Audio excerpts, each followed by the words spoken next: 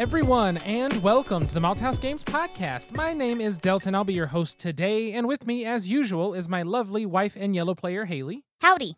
Today is episode 152 of the Malthouse Games Podcast. We are a podcast all about board games, card games, tabletop games, role-playing games, things of that sort. Dice games, that's what I missed. Dice games. And also generally beer. Yes, and today we have a special release beer. It has only been on tap for the last 10 hours and 25 minutes because it is 10 p.m. and 25 after right now.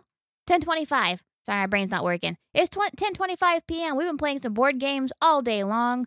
We also visited the Asian supermarket to get some yummy food and some steam buns. And now we are wrapping up the day with a brand new release and talking to y'all, our friends. Howdy. So tell us about this new release, Delty. So this new beer today is part of the Cryptid series from Roughtail Brewing Co. The Cryptid series is just a series of beers that are named after different cryptids. And this one is Chupacabra's Chaps. And it's Chupacabra in chaps riding a goat. Shaps. It's not shaps. It's Nobody shaps. Says shaps. This ain't my No. first rodeo. Nobody says shaps. Stop it. It's actually higher alcohol than they said online. It is 9.4 alcohol by volume. It is a hazy double IPA with Nectaron, Citra, and Simcoe hops. There's no other flavor profile or anything else in this, and I'm here for it. It tastes like a chupacabra. I'm sure it does. Does that mean it tastes like old goat? Yes. Did I ever tell you about the time that there was a chupacabra sighting outside of Edmond and I got paid to write about it? Sure. So, apparently in Deer Creek, which is the wealthy suburb of Edmond. So Edmond is a suburb that's typically higher in wealth than Oklahoma City. Not our neighborhood, but Edmond in general. And outside of Edmond is an even higher in wealth neighborhood or district called Deer Creek. And so Deer Creek, if you live out in Deer Creek, either your family has been living on the same plot of land for the last 4 generations, or your family was an ambassador for a foreign country. Like, there's no in between. And so you either have a lot of folks who are probably not sober for one reason or another living out there, but there tends to be a lot of chupacabra sightings out in Deer Creek. And the last one that I remember was back in 2019. Somebody reported to have had a picture of the chupacabra. You look at the picture, it kind of looks like a mangy dog, or it looks like a chupacabra, depending on your belief in the chupacabra and how sober you are in that very moment. That's perfect. And so Chupacabra's chaps, I'm sure that if he did live in Oklahoma, he would have a pair of chaps. It is rodeo weekend in Oklahoma Stop saying as well. chaps. It is chaps. But A let's... hard CH. Anyway, let's try some Chupacabra chaps. Don't stop it. God damn it. Don't say the beer's name again. So this beer is extremely hazy, cannot even get close to seeing through it. Almost looks like a blended drink. It's so thick, hazy looking. The head's lost in our glasses. I'm fine with that. It smells very sweet. It smells like an orange juice. You can smell a lot of those hops. You get some Citra for sure, but the Simcoe hops, which I have learned to like, you get a little more of that earthiness, kind of a bit of that pine to it. How's the taste now, Haley? Give it a good sipperoni for this almost 10% beer. Oh my God. What is happening? My mouth is watering. It is a very strong, immediate punch of pungency from the hops, but it immediately also smoothens out. Do you remember those little Listerine balls that you got in like 2001, 2002? And they explode? And they explode in your mouth. And for like 4.5 seconds, they made a citrus one that was delicious. I don't remember that one. So it probably didn't last on the market very long because it didn't make your breath smell very good for very long. This is what that tastes like. It's just like a burst of orange. It is delightful. That Nectaron hops with a little bit of Citra. It does have that orangey nectarine, tiny bit of that grapefruit from the Citra, a little bit of earthy, kind of piney from the Simcoe hops. And then there's a nice sweetness, but it hits you punchy, and then it fades, and then it's kind of gone. That's a really good IPA. So this is a 16-ounce beer, and we decided to only have one beer this episode because this is, like I said, a 16-ounce beer that we are splitting. It is also nearly 10%, and if we were to if we were to have our own beer, we would have each had one of these beers during the duration of this podcast episode. We probably would also be seeing the Chupacabras out there with the Deer Creek people. This is a really good beer. This like super. I mean, I'm always touting double IPAs are the best because they balance out to the hops a lot better in terms of the malt profile and the alcohol volume. This is a hell of a beer. This is a Ben approved beer. We need Ben to try this beer. Ben, come out to Oklahoma real quick. You got a 3-day weekend. Come on, my friend. Go gadget Ben. Yeah, spend all the money. Spend all the money. But yeah, so that's a really good beer. Highly recommend Chupacabra's Chaps from Rough Tail Brewing Co. right down the road from our house. But we are back in the state. We are back at home as of last week from Gen Con in Portland that we talked about last episode.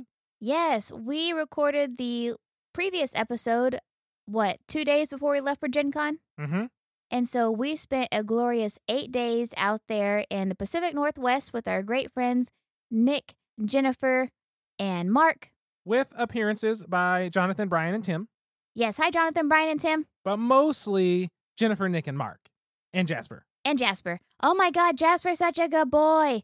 So Jasper is their 115-pound Rottweiler, and he has always been a puppy since we've known him. He's just a big puppy. Oh my goodness, he's such a good boy, and he is really he's the most amazing dog when it comes to following commands, and he is also the most playful 115-pound critter after me. Absolutely. Absolutely. Such a good dog. Definitely has gotten older in doggy age, and between him getting older and Nick and Jennifer's doing so well in training that he's relaxed quite a bit, and it was so crazy to see in just 1 year how much he's the exact same dog, but also so much calmer because he's still a gigantic puppy. But it's crazy. He does so many good tricks, and it's just fun to watch them run him through his gambit of tricks and around the house and then do this and that. And then he gets to go eat his food, and he's so excited. He's a very fun dog. And I did not get my ass bit, and Dalton did not get a 4th vasectomy. Correct, I did not. And that's a plus. But it was very fun getting to go visit everybody, play games, do a lot of hiking and exploring and a lot of eating and a lot of gaming and staying up too late and then us waking up too early. It was very exhausting in the best way possible. Yes, and so here in Oklahoma, like right now it's 10:30, and by the time this podcast is over and after splitting, again, this 10% beer Delty, I'm probably going to go to bed. But 10:30 here in Oklahoma is 8:30 out in Portland. And so it was a struggle for me to stay up past 10 o'clock. It was so challenging. So there was a couple of times I fell asleep at the table. One time I fell asleep standing up at the table. And so I usually had to retire early, but we got to spend a lot of time with our friends, like Delt said, going around hiking. We went and explored some of the shops in the Alberta Arts District. And I actually won game. You did? I won one game. Which one was it? It was the doggy style game. Doggy style. Yes. No. No. What was it? No. What's it called? I want to say it was Dog Park. I don't think it's Dog No, Park. it's not Dog Park. Hold on. I will find it. It's definitely for sure not doggy style. Christ almighty. It's Hair of the Dog. Hair of the Dog. Jesus. That's why you don't win games, because you don't remember the names. It's because I play them at 10 o'clock at night. You guys got to quit trying to make me think after 9 p.m. You beat me at every game here, so when we go elsewhere, you have to lose. That's the agreement. And I think that's one of the few games we played before 9 p.m. Therefore, that's probably the reason why I won, because I was actually awake. It definitely helped. It definitely helped, but I won. I destroyed them. Did I win anything else? Probably not. Not to my recollection. But I just had the satisfaction of winning that game. I said, okay, I can retire now. I can retire from gaming. I think that's fine. That's a fair trade. Nick and Mark and Jen and you. That's what matters. I won. That's what matters. But we're very grateful for the hospitality and kindness of Nick and Jennifer. Thank you so much for having us out this year. And we look forward to seeing you guys again soon, hopefully by playing some games and hopefully in person sooner. Gen Con needs to make the world tour and come out to Oklahoma next year. Jesus.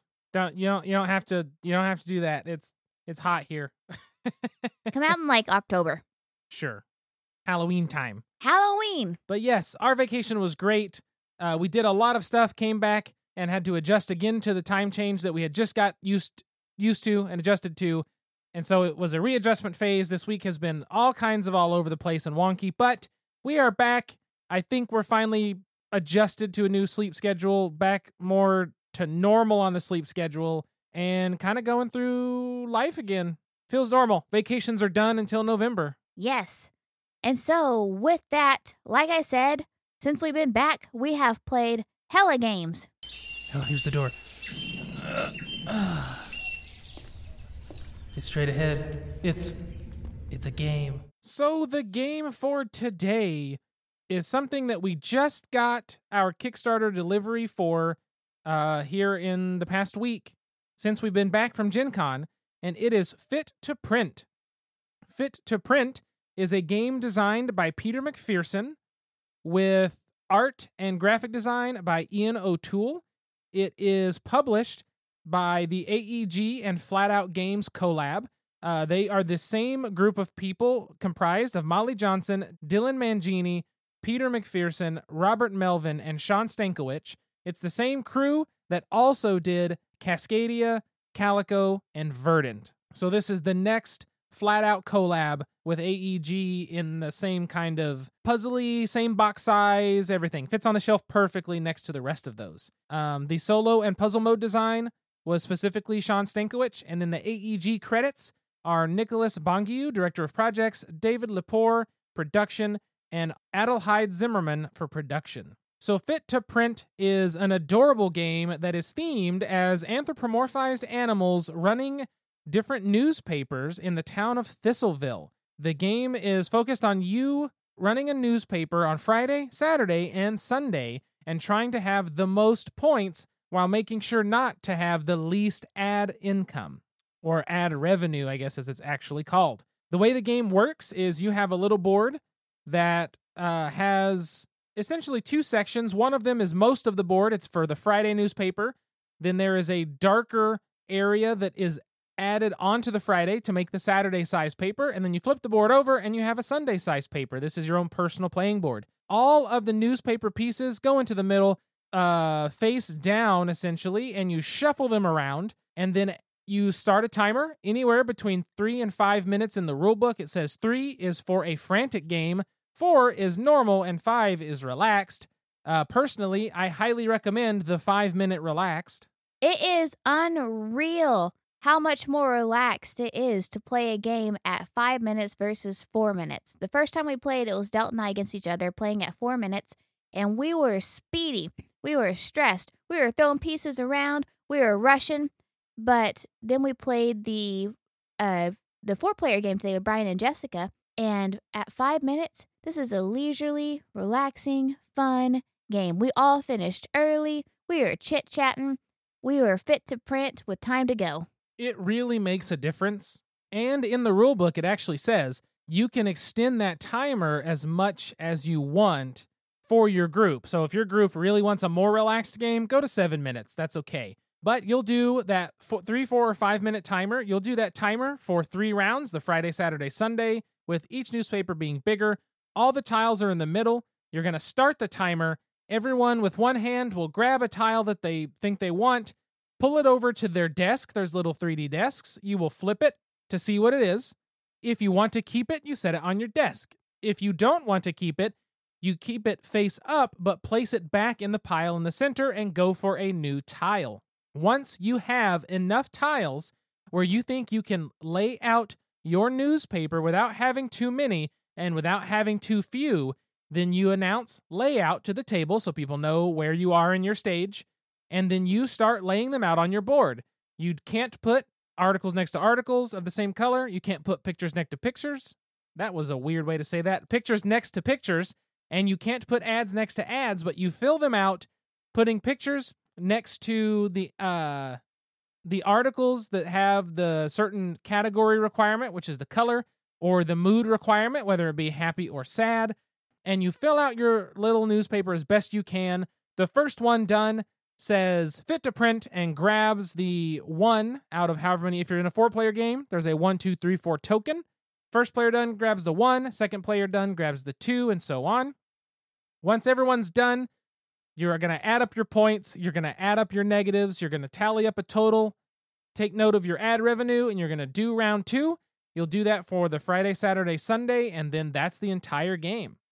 It's very simple. It's very simple. It's a puzzly game that the timer adds so much crunch and stress to, and it's stressful for me. It is stressful for Delt. But like a lot of games in the series, whether it is Verdant or Calico or whatnot, it is very, very easy to learn. It is very, very easy to play. It can be extremely challenging to win. Absolutely. It's hard to win because you're under that time crunch. People are taking tiles that you'll go back and be like, oh, that's the exact thing that I wished I had. And that happens quite often. But it's an easy game to play. So the way that the different things work is you're going to have a centerpiece, essentially a main article. Everyone has one. There's a starting one for the beginning, and then you get a random one after that. And I think you could just do random once you are comfortable with the game. That's going to give you an initial goal to try to achieve. Then every photo that you add to your newspaper wants to be next to a certain type of article or a certain mood of article. So you want to try to accompany, that, try to fix that into your board correctly. And then you also have to be considerate about balancing the mood. You don't want too much happy and you don't want too much sad. You want a perfect mixture of the two to prevent negatives. So you're analyzing all these different things, making sure you don't have just pink articles where they end up being next to each other and you have to flip them and lose points or not gain points, I suppose. It's one of those games where there's all these ways to score and you have to think about it very quickly in that time limit. And 3 minutes sounds like hell to me personally. Oh, I want to do it. I don't. I like the 5 minutes. I should do that one as a solo because there's a solo version, right? Yeah, there's a solo version in this game, and the solo actually has, see if I can find it here. The solo actually has scenarios and achievements. See here? Nice. It actually has, looks like 18 different scenarios ranging from easy to hard. It gives you little things. So like the additional goal, no mood penalty in all 3 rounds on the hardest one. Oh, man. That's brutal. That is terrible. But the game has a solo mode as well as the challenges and scenarios for the solo mode. It also has a variant for a family mode, which is a little bit more streamlined rules, a little bit of a reduction to complexity. So it's a simpler experience that is good just for families in general. Then there's also a turn-based mode, which I'm interested in, which is taking out the real-time element of a timer and making it more focused on how can you maximize these tiles, and it's just a little more my speed, I think, in that regard. But then there's also the crazy-sounding newsroom mode, where it's a team-based mode, supports 4 to 12 players in teams of 2, and then the way it works is you basically have one player who's the reporter and one who's the layout editor, and somebody has to run to like a table at the end of the room or another room, grab some sort of article and bring it back to the layout editor to put on their board. So it's like you're running out to get the story and coming back and they have to put it in the paper. That sounds like it would be very fun. It really does. This is one of those games, it's kind of like Calico. Calico, I could play over and over and over and over and over and over and over again and not get tired of it. I love the visual spatial reasoning. I love how the rules change, how the goals change. And so I guess the rules don't change, just the goals change. And so you're having to adapt each time to the new goals. And with this one right here, I love this one because every single round it changes. It's not like you're laying out the same newspaper each of the 3 times.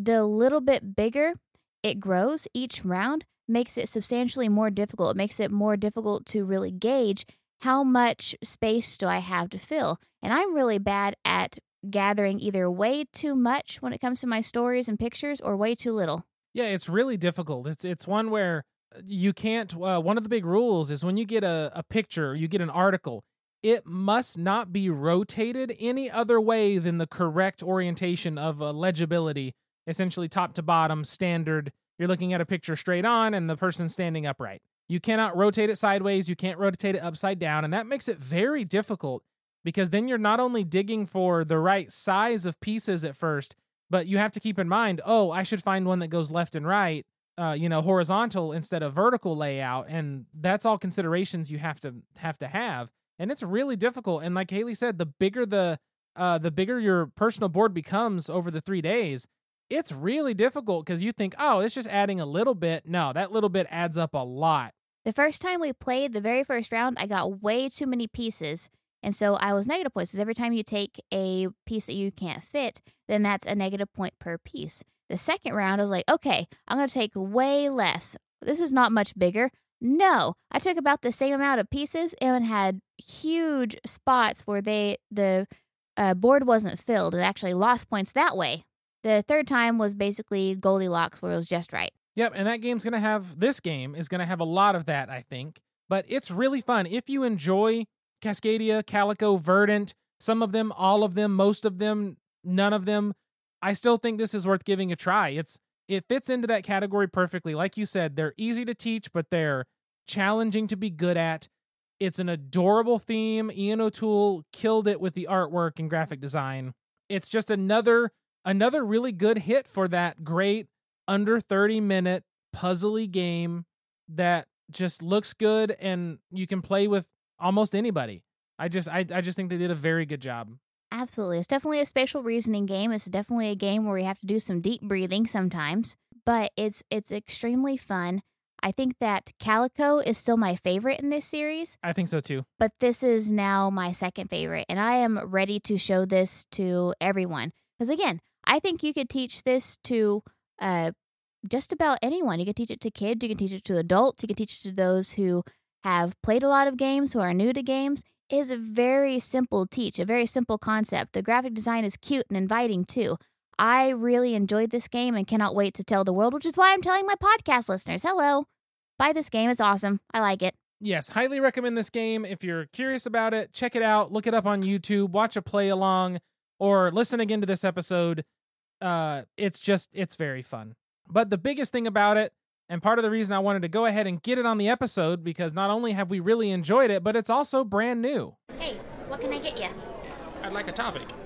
Any special way? Make it a top shelf topic. Coming up. Enjoy. We wanted to talk about, as a topic for this episode, we wanted to discuss, because I don't think we have before in the past, but Cult of the New. Cult of the New is a term that's thrown around quite often. It's the tendency for content creators to focus and get excited about only the new games, or only the new anything, really.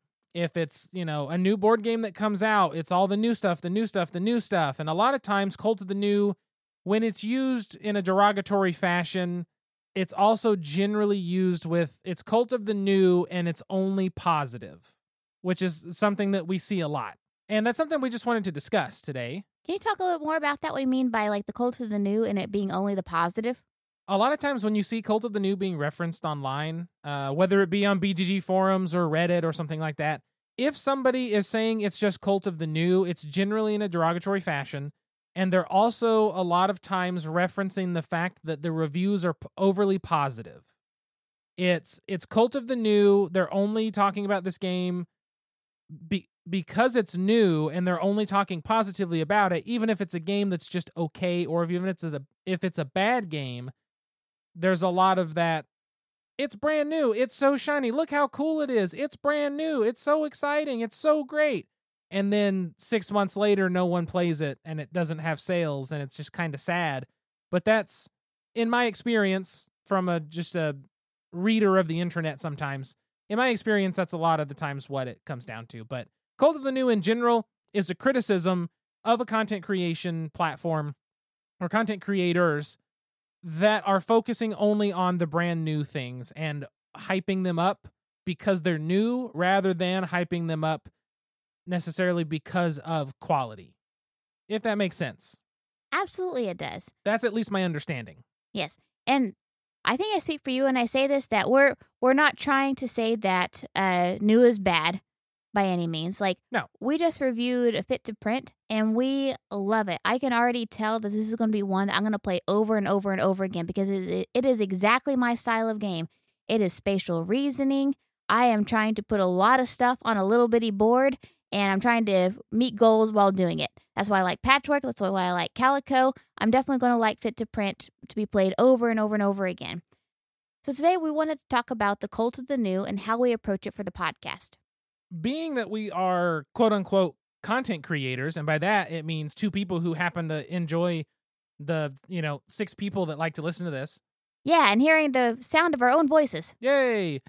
Being that we make content around board games all the time, and by that I mean every 2 weeks, it's something that we have to deal with is as an active consideration constantly is, do we feature the new games that we're excited about or the new games other people are excited about, or do we just review what we want? Because I think that with this podcast, something that, for better or for worse, we have done is that we have only reviewed games that we've really wanted to review. We've only reviewed games that make us excited. We've only reviewed games that we have access to. So that might not necessarily mean that we're reviewing all of the new things. And that's not because we don't want to, but, we might not have that game. We might not even want to chase that game either. Because a game is popular doesn't mean we want to review it. We want to review games that we're interested in. And sometimes that is something that's new, like Fit to Print, but sometimes that's something that's old. It's really difficult because, like you said, we review games that we want to review because we enjoy the game, right? There have been some games that we've reviewed because they're review copies, and now it's an obligation for us to review it. An obligation that we wholeheartedly accept and appreciate. Of course, absolutely. And those games we try to review as fairly as possible. And in a lot of cases, the games we've gotten for review, we've really enjoyed. But I think that one thing is, being a smaller content creator channel, a smaller podcast, we don't get many review copies at all. I couldn't remember the last time we got a review copy of a game, but that makes it easy because we're not just having to pump out content of games that we just received that are just off of Kickstarter or just new releases or releasing in a month or releasing in 2 weeks. And it means that we have to choose what we put on our show. And we're choosing 99.9% of the time games that we find fun or are excited about.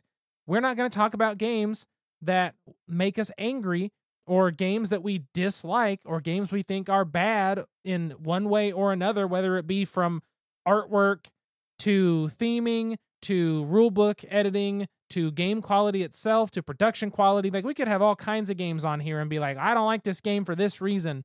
That was me last episode, though. It was you a little bit last episode, but at the same time, that's not the theme of this podcast. We're not trying to tell you about what we don't like about games. Like, we made this podcast to tell you what we do like about games. Exactly. If I got on here every time and said, well, this is stupid, this game sucks, I hate this game, no one's going to want to hear that. They want to hear stuff we're excited about and we enjoy. I don't want to hear about it, and it's my voice, and I like to hear my voice. Exactly. So for us, we're in a pretty unique position.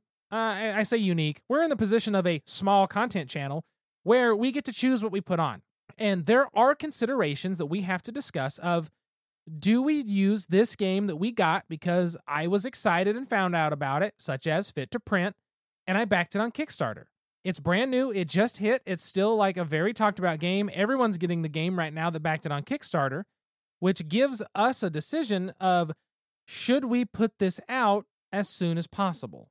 Right, because, we like to play games when we want to play games. Like, this podcast is awesome because, every board gamer does have dry spells where you go a while without playing games. And for us, board games are more than just content for the podcast. Like, they help us to connect with each other. They help us to have fun with each other. They create an overall positive experience. And so when it comes to us playing games with each other for the podcast, like, sometimes we have to fit in a game, but, that makes us sit down and actually spend time together in our busy weeks. And so when it comes to games that are new, like Fit to Print, we have to make the decision, do we go ahead and try to fit this in as soon as possible? Or do we take our time and play it? Do we try to fit this in as soon as possible, rearrange our schedules around it so we can put it out and make some content?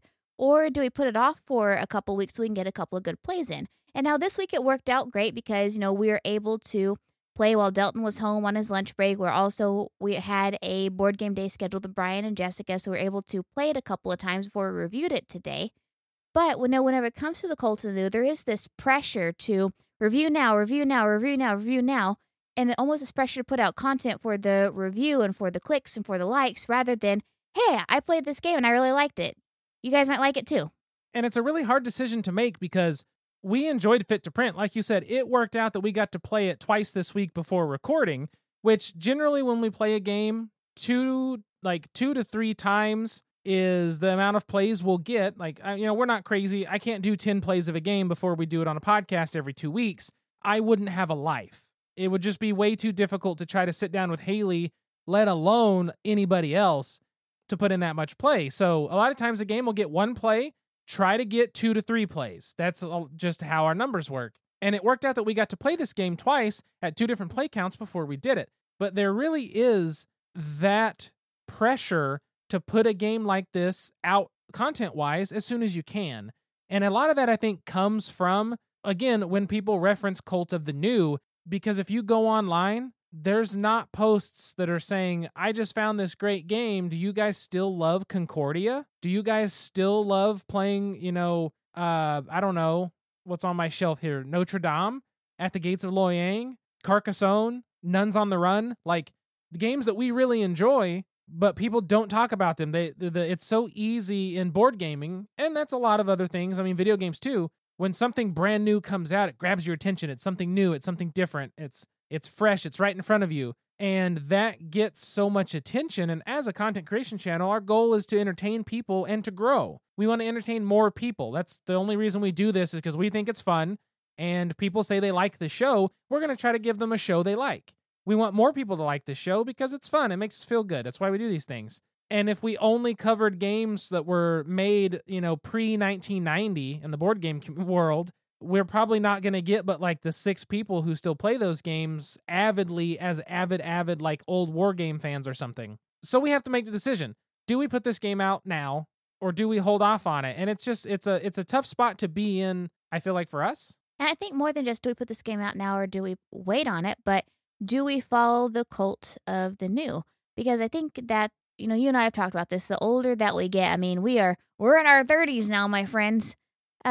It's hard for us to really get excited for a lot of new things, because we like a lot of our classics that we grew up with. And I think that comes with getting older. But I think also with board games too, like Del said, it's really easy to, fall in love with the Cult of the New. And I think there was a time in our life that we really did follow the Cult of the New, Delton. I maybe not for podcasts, but for personal collection, yes. What was that like for you, Del? I mean, I'd spent a lot of money. That was the biggest thing. Spent a lot of money on a lot of games, and of those Cult of the New games, I don't know how many I still have. I don't know what that says about Cult of the New, but when I was super tuned in to board gaming, and I knew every release that was coming, and I knew all the new games, and the new this, and the new that. I knew when it was happening, where it was happening. I knew what I was going to buy and what I didn't think I was going to like. It's a lot of stuff to take in and pick and choose and budget. And by budget, I mean not budget, just buy. It's exhausting. There's a reason that I don't keep up. Like, I've had somebody ask me, hey, have you heard about this game coming out? No. That sounds interesting, though. Like, I don't, it's exhausting to try to keep up with how much is coming out because there's so much coming out. And it's even more exhausting just to spend enough time with the games I already love.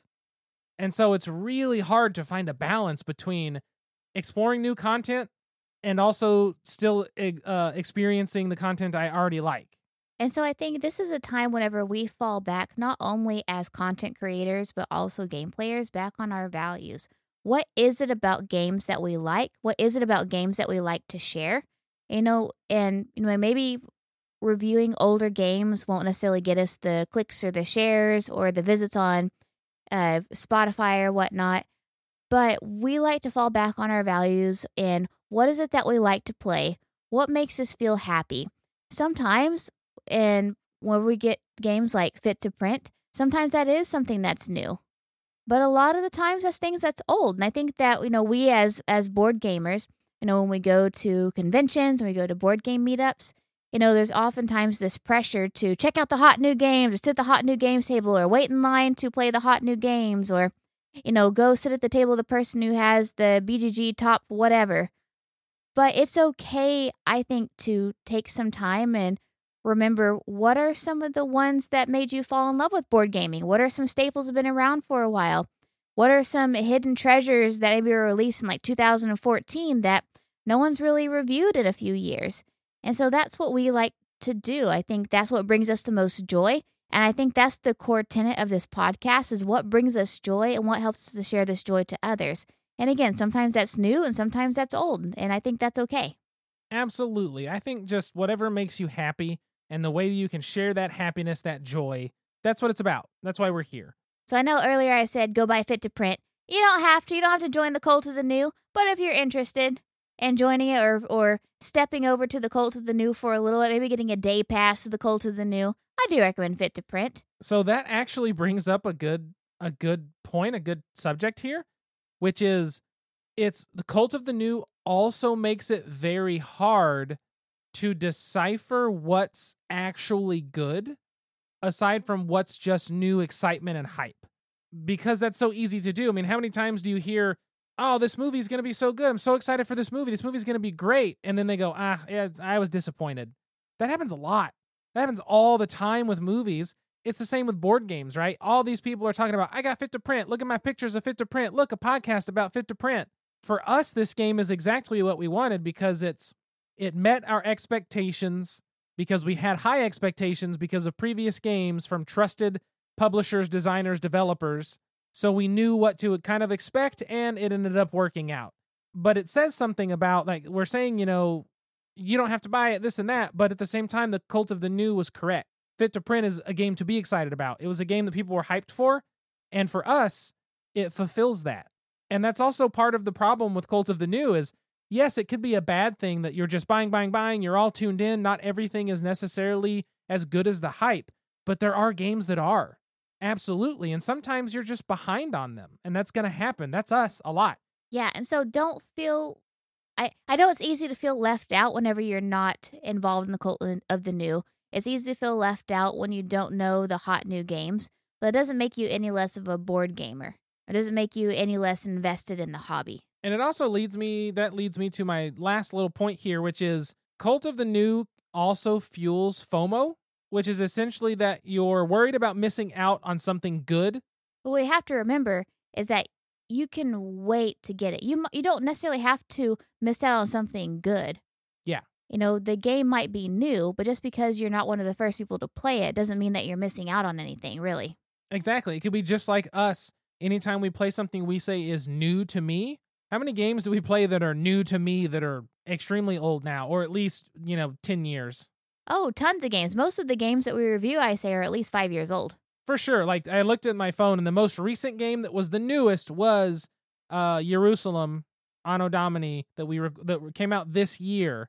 And then I think before that it was Bamboo, but there's a couple, and they're all in the past couple years. But then before that, there's a lot more. Like, it's all over the board. But yes, Cult of the New fuels FOMO, so watch out. And just because FOMO's telling you you're going to miss out on something doesn't mean you are.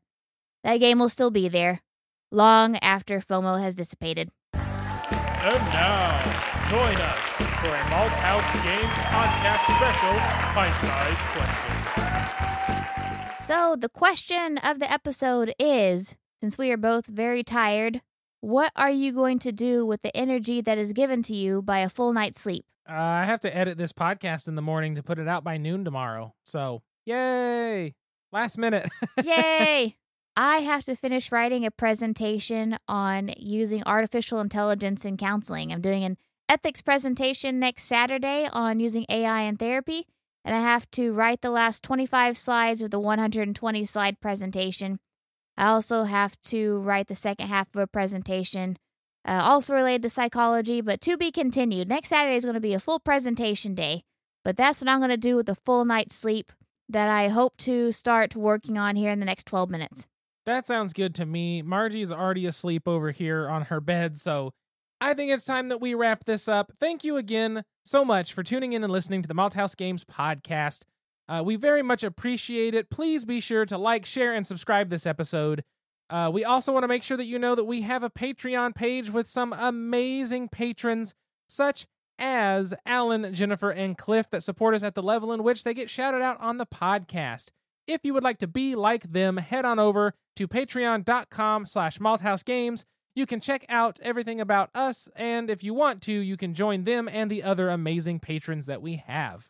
You can also find us on social media at Malthouse Games, MALTHAUS Games. You can find Haley at SQUIRRELYGEEK. That's at Squirrely Geek.